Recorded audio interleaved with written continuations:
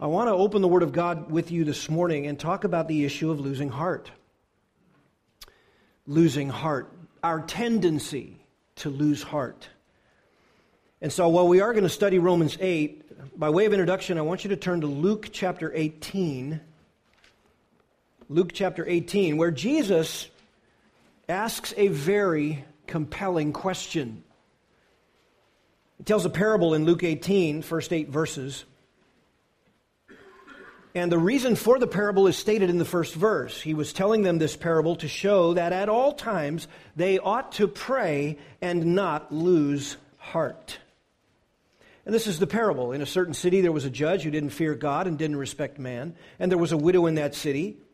And she kept coming to him saying, "Give me legal protection from my opponent." And for a while he was unwilling. But afterward he said to himself, "Even though I don't fear God nor respect man, yet because this widow bothers me, I will give her legal protection. Otherwise, by continually coming, she'll wear me out." This is what the Lord said. Hear what the unrighteous judge said. "And now, will not God bring about justice for his elect who cry to him day and night? And will he delay long over them? I tell you that he will bring about justice for them quickly." So the point of the parable is obvious. You have temporal earthly concerns of this widow and temporal earthly opponents who come against the widow and temporal earthly justice. And if even in a temporal earthly unbelieving world you have some justice which gives some relief to someone from some temporal troubles, will not God then, on behalf of his elect, when you cry out to him, "Lord, I want to be faithful. Lord, will you help?" Will he not then, for his elect, come swiftly and bring about justice? Notice the question Jesus adds on the end, though. "However, when the Son of Man comes, will he find faith on the earth?" Wow. Will he find faith on the earth? What was the purpose of the parable? That we might know that at all times we should pray and not lose heart. It's another word for saying not be unbelieving, not drift into unbelief. Not drift into saying, "Lord, we are facing troubles and I'm not sure I can believe that you're going to take care of our eternity. I'm not sure you're actually going to show up as the Son of Man and make all this right.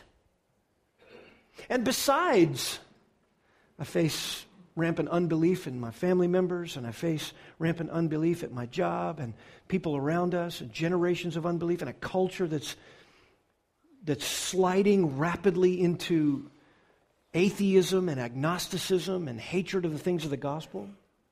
And physically I'm wearing out. Physically I'm dying." You young people don't think that that's going to come quickly, but it does. It comes quickly.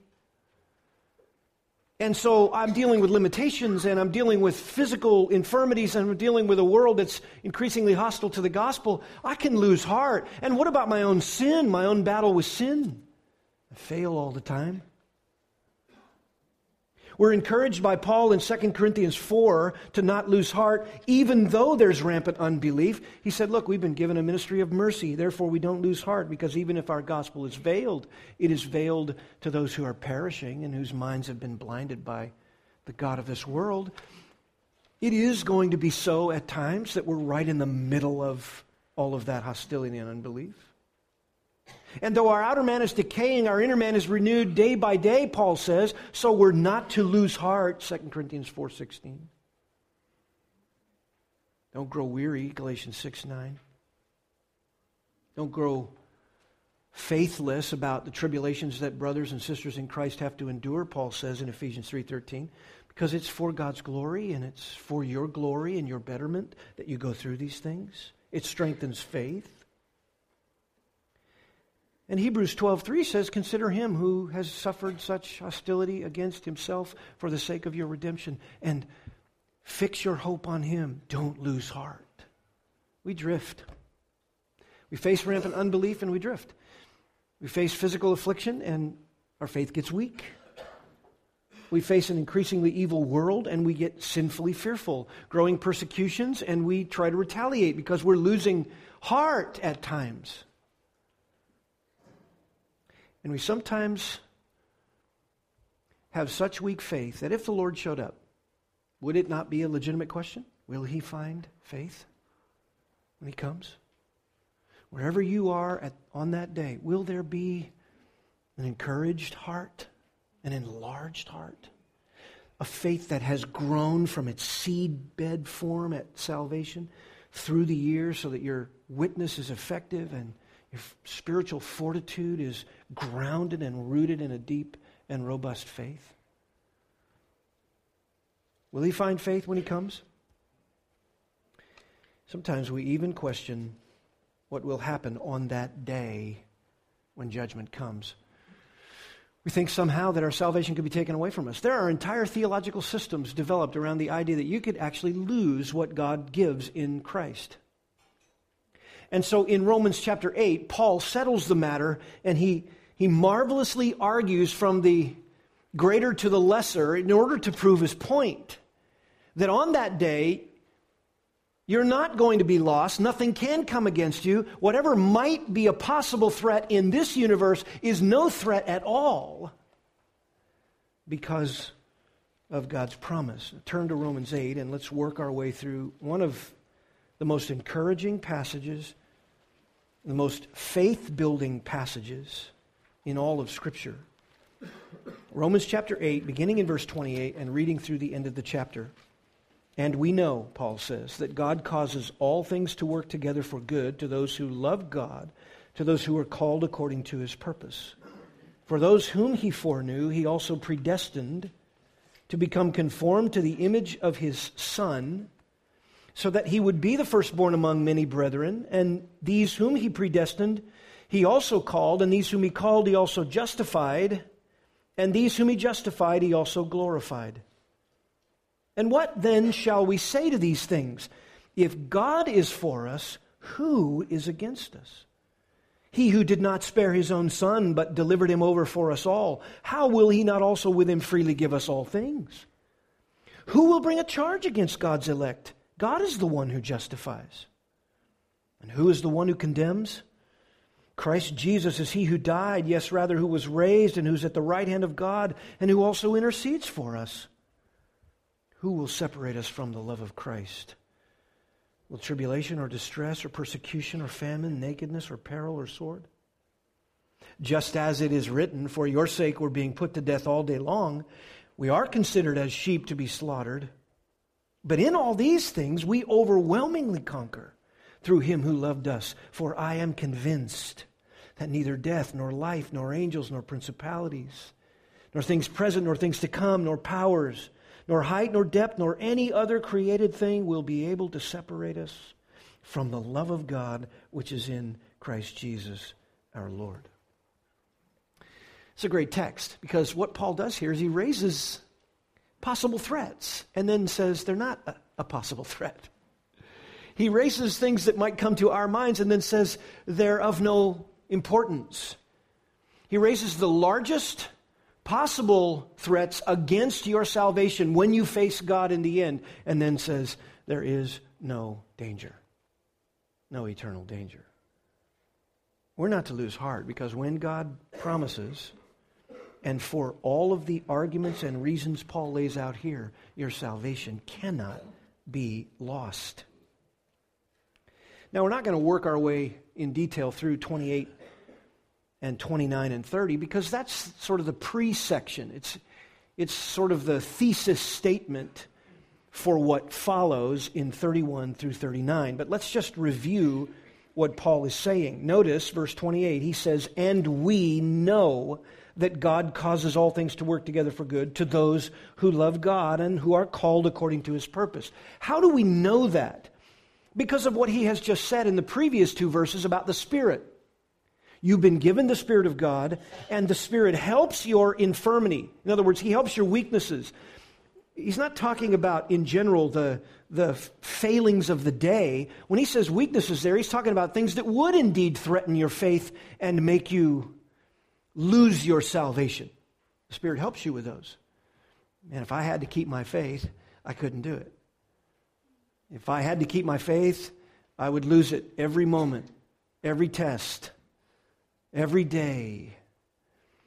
So the Spirit helps our weakness, that which could threaten our salvation. And notice, we don't know how to pray as we should, but the Spirit intercedes for us with groanings too deep for words. It's not really a complex verse. All it's saying is you don't have all of God's will in your mind when you pray. You don't have all of what's ahead and your future clear before you when you pray, so you don't know how to navigate that. You can't see it. You don't even know how to take your weaknesses and sins before the Lord and talk about all that's in your heart, because you can't see all that's in your heart nor understand it. So when you go before the Lord, when you're losing heart and your faith is weak and you just dump it all on the Lord, the Spirit of God takes all of that and begins to, he takes the core of it, the faith of it, and he begins before the throne of God's grace to expand it according to God's will and according to God's grace and according to God's strength, in order for that moment, at that time, to bring you to strengthening so that your faith is sustained. The Spirit does that supernaturally in an inner Trinitarian communication you and I don't understand. That's how all things in my life and your life work together for good. That's how it results in God's glory and our salvation. Now notice verse 29. Obviously we're called according to God's purpose, and it's explained here. For those whom he foreknew. What is that? He foreloved you. Trace that term all the way through the Old and New Testament, and it reflects God setting his affection sovereignly on you. Even while you're an ungodly sinner, dead in trespasses, he set his affection on you before the world began, Ephesians 4 says. So this is his forelove. His foreknowledge is his foreloving you.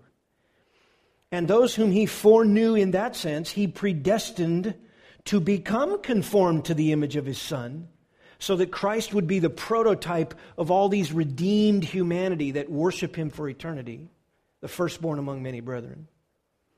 And these whom he predestined, here's the unbreakable chain. He also called, and then if he called you, he justified you, and if he justified you, he glorified you.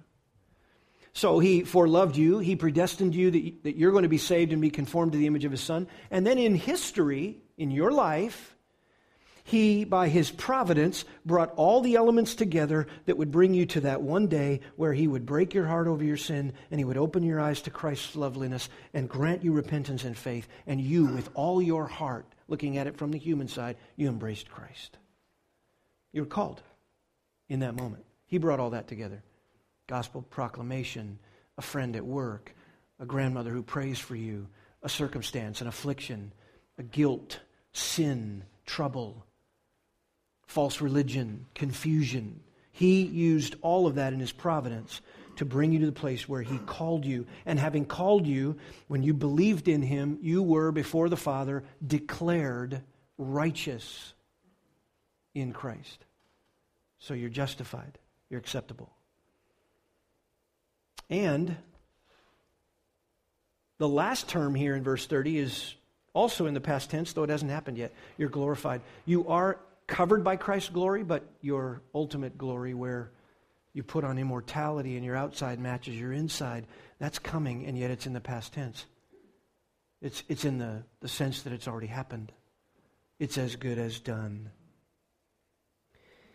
So if we can't be lost because of God's definition of this unbreakable chain of redemption, Paul then wants to take that and, like a divine zip file, just click on it and let it spread out into these possible threats that might come to your mind and cause you to lose heart. And that's what we have here in the rest of this text. And he opens with a question, verse 31. What then shall we say to these things? I mean, if the Spirit's interceding and it all works together for our good, and we're called and justified and glorified, and it's an unbreakable chain, then what are we going to say? What possible other conclusion could we come to than the one we must come to? If God is for us, Who will be against us on that day?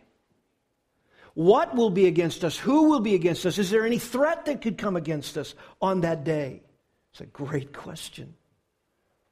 And it makes the rest of the chapter the inevitable conclusion to what has been said. And its intention is to crush any doubt, faithlessness, so that when Christ comes, He will find His people strengthened in their faith, knowing that God will swiftly bring about what His people need. So let's talk about these 5 possible threats that are no threat. I love how Paul lays it out. It's an argument from the greater to the lesser. He's going to tell you that these will be the greatest threats, and since all of them have been taken care of, then there is no greater threat that could come upon you. Let's put them in the form of conditions. If God the Father withholds it from you, that's the first one. If in the end, on the day of judgment, if God the Father for some reason would withhold it from you. Second thing Paul brings up is sin. If sin is charged against you on that day, could you lose your security, your eternity? So if God the Father withheld it from you, if sin could be charged against you, or if the Savior would disown you, that's the third one he brings up. The third possible threat is if the Savior disowns you on that day, because perhaps you just weren't measuring up. Or if evil overtakes you, that's the fourth one he brings. Sometimes we wonder about the evil of the world and we lose heart because we just think, this is too much. When is it ever going to bring us to the full glory of our salvation if this much evil is occurring? We even imagine that evil won't be taken care of and it will overtake the world, and we know our theology, but sometimes even our emotions take time to catch up with our theology, and we lose heart. If God the Father withheld it from you, if sin would be charged against you, if the Savior would disown you, if evil overtakes you. And a fifth one, which really isn't in the structure of the text a main point, but I like to draw it out as one. In the last few verses, he sort of suggests that maybe an unknown force somewhere in the universe might have dominion over you on that day, something we're unaware of. So we put it in the form of questions. Will the Father withhold it from you? Will sin be charged against you in the end? Will the Savior disown you? Will some evil overtake you? Or will an unknown force in the universe have dominion over you? All 5 possibilities we might worry about are mentioned here as impossibilities. Let's just look at them. The first one, will the Father withhold it from you? Verse 32. He who did not spare his own Son, but delivered him over for us all, how will then he not also with him freely give us all things? Here's how the first threat is reasoned out. Paul basically says, look, if God freely delivered over the one truest and highest love of his heart and life, his own Son, his beloved Son, if he gave him as the Redeemer of our souls, there is no higher or greater or more loving gift that could be given. There's no higher cost that could be offered. There's no more precious commodity that could be laid down on the altar of redemption. And if you say, well, is there something God will withhold from me in the end? Is there something about my salvation that might be lost in the judgment? The answer is simply, what possible thing could keep you from God's salvation that would be more precious to Him than His own perfect and holy and beloved Son? It's a great way to begin. There is nothing. God the Father gave the highest love of His own very existence, His own Son. And He gave His Son to us that we might be with Him for all eternity. And so, if you have the Son of God as a gift, nothing else is that perfect. If God's Son was given to you by the Father as a gift, nothing could be more beloved. Look at John 3 very quickly with your finger there in Romans. Look at John's Gospel, chapter 3. Just want to remind you of what Jesus of what is spoken of about the Father and the Son here in John 3.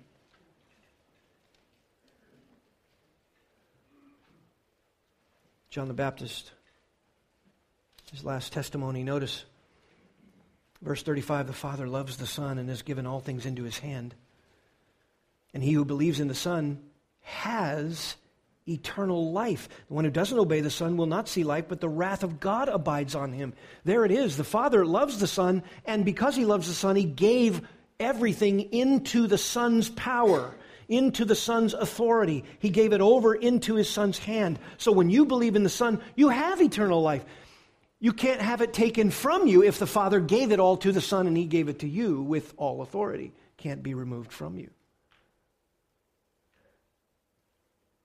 If while we were enemies, Paul makes the same argument in Romans 5, verse 10. If while we were enemies, Christ died for us, then how is it that you're not going to be saved by his life? It's impossible to not be saved by his life if while you were an enemy of God, he laid down his life so that you might have life. Back to Romans, he says, how will he not freely give us all things? It is the word to grant graciously and generously with the implication of permanent good. So God didn't grant his Son to us for a temporary good or to take the rug out from underneath us at the end. He granted it to us with implication of goodwill on the part of the giver for a permanent good. He bestowed it generously. It was of the highest cost. It was most precious to him. There's nothing else more precious, nothing else that he could give that would cost more. And so, how will he not freely give us, notice, all things? If you have Christ, you get everything that comes with Christ. You get eternity. God can't give any more than his Son. That's Paul's opening first argument. He gave his Son, he withholds nothing of lesser value. Second possible threat that is no threat. Will sin be charged against you? Verse 33. Will sin be charged against you? Who will bring a charge against God's elect? God is the one who justifies. And this is sort of moving into the realm of what makes you acceptable before God. So this is a threat of a legitimate charge brought on Judgment Day as you're standing before God. He is the creator of the universe. He is holy. He is perfect. He can't abide sin, look upon sin, stand it in his presence. By the way, just so you know, anybody who says hell isn't eternal is saying that God's glory isn't eternal. Because if there is an offense against his glory by someone who's not covered by the righteous substitution of Christ, then God must be glorified forever in punishing that sin, or his glory would end. Hell has to be forever. Because God's glory doesn't end, and so someone who's not in Christ seems a pretty simple concept in Scripture. Anyone who's trying to deny that has an agenda against God's glory.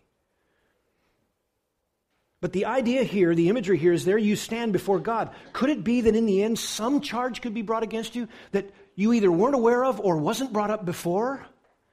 And you might even lose heart or begin to doubt that an accusation could come from somewhere. What about the world? What about the world? What about somebody coming on the last day and saying, you know what, you were no different than I was. I know you placed your faith in Christ, but you were really no different than I was because I saw you do some sinning. What about your own heart? What about accusations against your own heart? I mean, we struggle with that. Lord, do I have to earn your love? I know I'm in Christ. I know I can't earn your love, but sometimes I wonder if you're going to love me less if I sin. And sometimes I even imagine, strangely, that you'll love me more if I don't sin. We kind of get into this performance thing. All of that is faithlessness. It's unbelief. It's doubt. It is to lose heart in what is being said here. So on the judgment day, we might even imagine that our own heart could accuse us and bring up something. Yeah, but I knew the truth about me. I wasn't quite what I needed to be. Could any charge come from your own conscience? 1 John 3 says, in whatever your heart condemns you, God is greater than your heart. He even is bigger than your own self-assessment. What about Satan? Supernatural world, operates in a realm we don't operate in, and we're not to engage the evil world around us in the supernatural realm, but we are to stand firm in the armor of God and walk in Christ, and we're protected by Christ and our salvation. But you wonder if Revelation 12 says that he's the accuser of the brethren before the throne of God. No doubt he's had plenty in my life to accuse. You know, we don't know that he does the same thing he did with Job, but we do know it happened, that he went before the throne and said, he obeys you with a personal agenda. You let me at him, and I'll show you he'll deny you. I mean, that's a serious accusation. He doesn't love you. His faith isn't real. Almost as if Satan was kind of hanging around Job's camp and seeing Job fail sometimes out behind the tent. Could that come against you on the last day? What about someone who knows you best? You come here to church and no one knows the secret things. And some of your people in the church don't know even the private circle you're in, and sometimes it's just your closest friend or your spouse that knows the sins you have committed. Could those be brought up? Could your friend or a loved one or someone in your close circle bring an accusation on that day? Those are all the finite possibilities and the things we sometimes lose faith over. And those are finite possibilities. What about the infinite possibility that Paul brings up here? Who will bring a charge against God's elect? God is the one who justifies. So Paul is saying, look, Satan can't bring something in the end that could take it from you. You can't bring something in the end that could take it from you. Friends and close acquaintances can't bring something in the end that could take your salvation from you. Your own heart, your own assessment can't bring something. Why? Because those are finite possibilities that could threaten your salvation. There is an infinite one who could threaten your salvation. That's God himself, and he won't even bring a charge. That is radical. You can't get more secure than that. He won't bring a charge. Why? Because we're his elect. God is the one who makes you acceptable. You're elect. You're his elect. It's personal. He's chosen you, and you're the called. That's why the question in verse 31 makes sense. If God is for you, who's against you? God's not against you. There isn't any other thing that could be against you.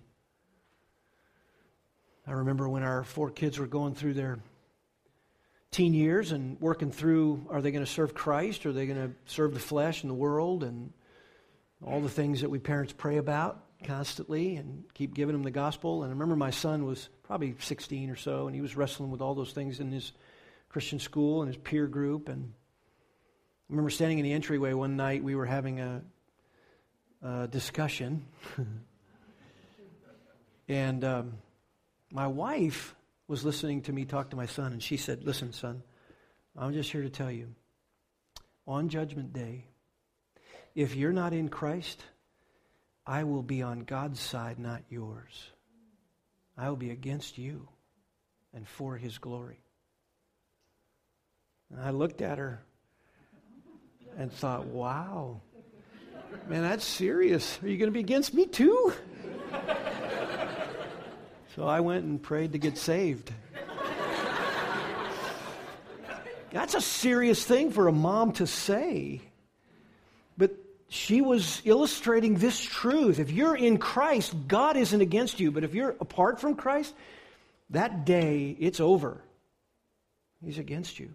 And so will every other person who honors the glory of God. So we're not to lose heart if we're in Christ, because God justifies the elect. What does that mean? He declares you righteous in Christ. That is to say, you're fully acceptable in his holy presence. There isn't an accusation from a lesser source that could ever alter your justified status. God is the highest court in the universe. He's the ultimate law. There is no accusation that would stick. He's the supreme lawgiver. He's the sovereign judge. He's the infinite, holy, and righteous standard by which everything is measured. If he's not going to charge you, then your sin is indeed covered. Satan can't come. Demons can't come. Your own accusations from your own heart can't come. Your enemies can't come. even those who know your sin up close and personally. They can't come. They're not going to reverse your heavenly privilege. So will the Father withhold it from you? Impossible. Is there a threat that some sin can be charged against you? It's no threat at all. Number 3, will the Savior disown you? I love this. We move now from the general charge of God himself to the Savior as your advocate. Verse 34, who is the one who condemns? That is a question repeated, not because it's relating to what was just said, but it's about to be answered with the following. Who is the one who condemns? Christ Jesus is he who died. Yes, rather, who was raised, who's at the right hand of God, who also intercedes for us. He's turning the corner here from the general charges that might be leveled against us to a charge that might come, and Jesus, as our lawyer, would walk away and say, I have no defense. That can't happen. In the end, when we stand before a holy judge, we know we don't deserve to be there except by grace, right? We know that. I'm aware of that. In fact, young people who are trying to grapple with what your parents are pumping into you in terms of the gospel and what they're trying to teach you about choosing Christ and honoring Christ, you imagine in your youth that life, though bleak out there as the news reports it, life in your little world of peers is pretty smooth, looks pretty good outlook, future, achievements, college, whatever, friends. But the older you get, and this is what your parents know that you don't know, the longer you live with sin, the more that becomes the backdrop of everything. It's nothing but the weariness of the taste of sin in your mouth. We know it from our first moment of awareness, and we never get away from it. So imagine the day before God.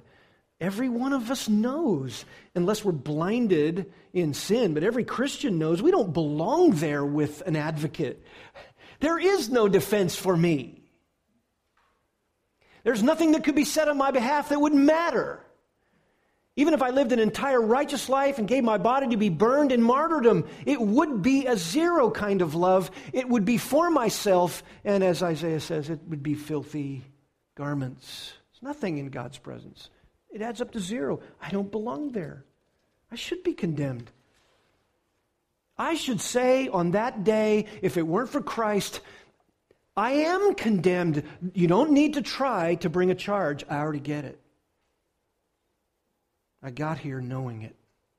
Now I see it in all of its depth and offense, but I've been tasting it all my life. I know my status. I know what it should be. But the point he's making here is, in that moment, would Jesus then say, yeah, you're right? No. Who is the one who condemns? Christ Jesus is he who died, yes, rather who was raised and who's at the right hand of God.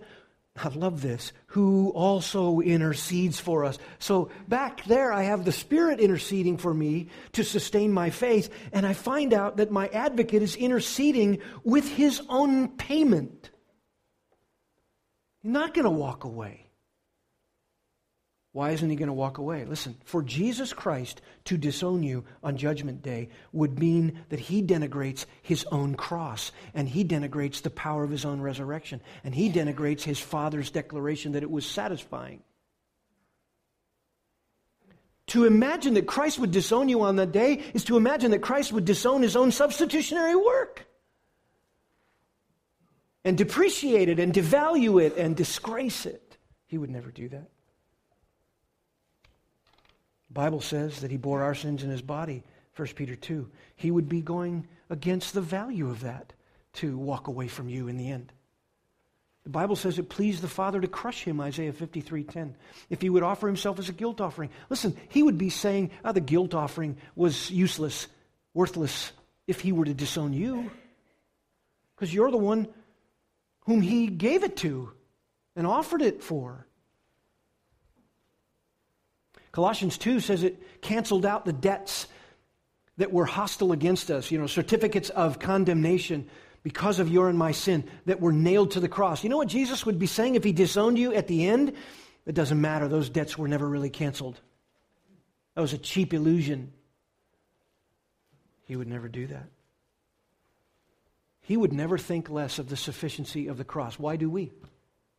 He would never think less of the efficacy of his redeeming work. Why do we? He would never depreciate his sacrifice. Notice who was raised. He was resurrected. That was the Father putting his exclamation point stamp of approval on the finished work of God, finished work of Christ. The Father's wrath was satisfied. Listen, for Christ to disown you on the end would be to say it wasn't really satisfying. We all lied. It was a big ruse. He would never do that. He's at the right hand of the Father, so if he disowns you at the end, he's depreciating his authority. He's appreciating divine authority. Depreciating it, he would be saying, it's of no value. Divine authority doesn't matter, because in the end, I'm going to take away from you what God gave me authority to give to you, and that which I actually gave to you with authority, I'm going to remove. Makes no sense.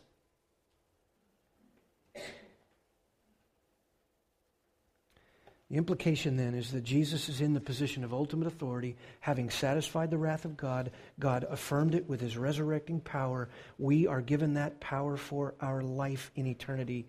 And then this statement, this same Jesus is one who then intercedes for us. Here's how the writer of Hebrews says it in Hebrews 7:25. He is able to save forever those who draw near to God through him, since he always lives to make intercession for them. He doesn't just make intercession, he always lives to make intercession. Every moment of every day of your time, from the time you were called till the time you are glorified, he's making intercession. Why? Because he chose you in eternity past and loved you in eternity past and called you in history and then saved you, justified you. He wants to bring you to glory, and it's going to happen because he is sustaining and interceding, because he's able to save forever. He's not just able, he wants to. If he had the power but no willingness, we'd be in trouble. If he had all the willingness but no power, we'd be equally in trouble. He has both resurrection power and willingness. That's right. He's able to save forever those who are justified and those who are his children, whom he's making intercession for every moment of every day. In the end, he can't disown you. The last two go very quickly. Will some evil overtake you? Notice verse 35. Who shall separate us from the love of Christ? Will tribulation or distress or persecution or famine or nakedness or peril or sword? And then verse 36 brings up the Old Testament, Psalm 44, just as it is written, for your sake we're being put to death all day long, and we're considered as sheep to be slaughtered. Why is he writing that? Why is he quoting that? Because he's saying, look, we knew this was going to happen. It was said of God's people. And so in this temporal life, when you're afflicted, you shouldn't lose heart. Of course we're considered as the dregs of society. Of course. But it doesn't change your eternity. It can't. Who is going to separate us from the love of Christ? What person behind some tribulation or outcome that is a terrible scenario could ever remove you? This is to speak of natural evil and moral evil. People perpetrating evil on you and the cursed world with which we live and that brings upon us all kinds of natural evil. None of that can affect your security. Notice the list here. Tribulation, it's the word thlipsis. I kind of put these in H's, so just for your notes, you can write these down. Here they are. Hassles, heartache, hostility, hunger, homelessness, horrors, and hatred. It's about as clever as I can get. Hassles, heartache, hostility, hunger, homelessness, horrors, and hatred. And those are just words that describe what is being talked about here. Hassles, that's the word tribulation. It flips us. It's the squeezing of life's pressures. And it goes along with heartache. Heartache is the word here in the text, distress, and it means to be hemmed in with no way out, to feel as though you're in a trial claustrophobically.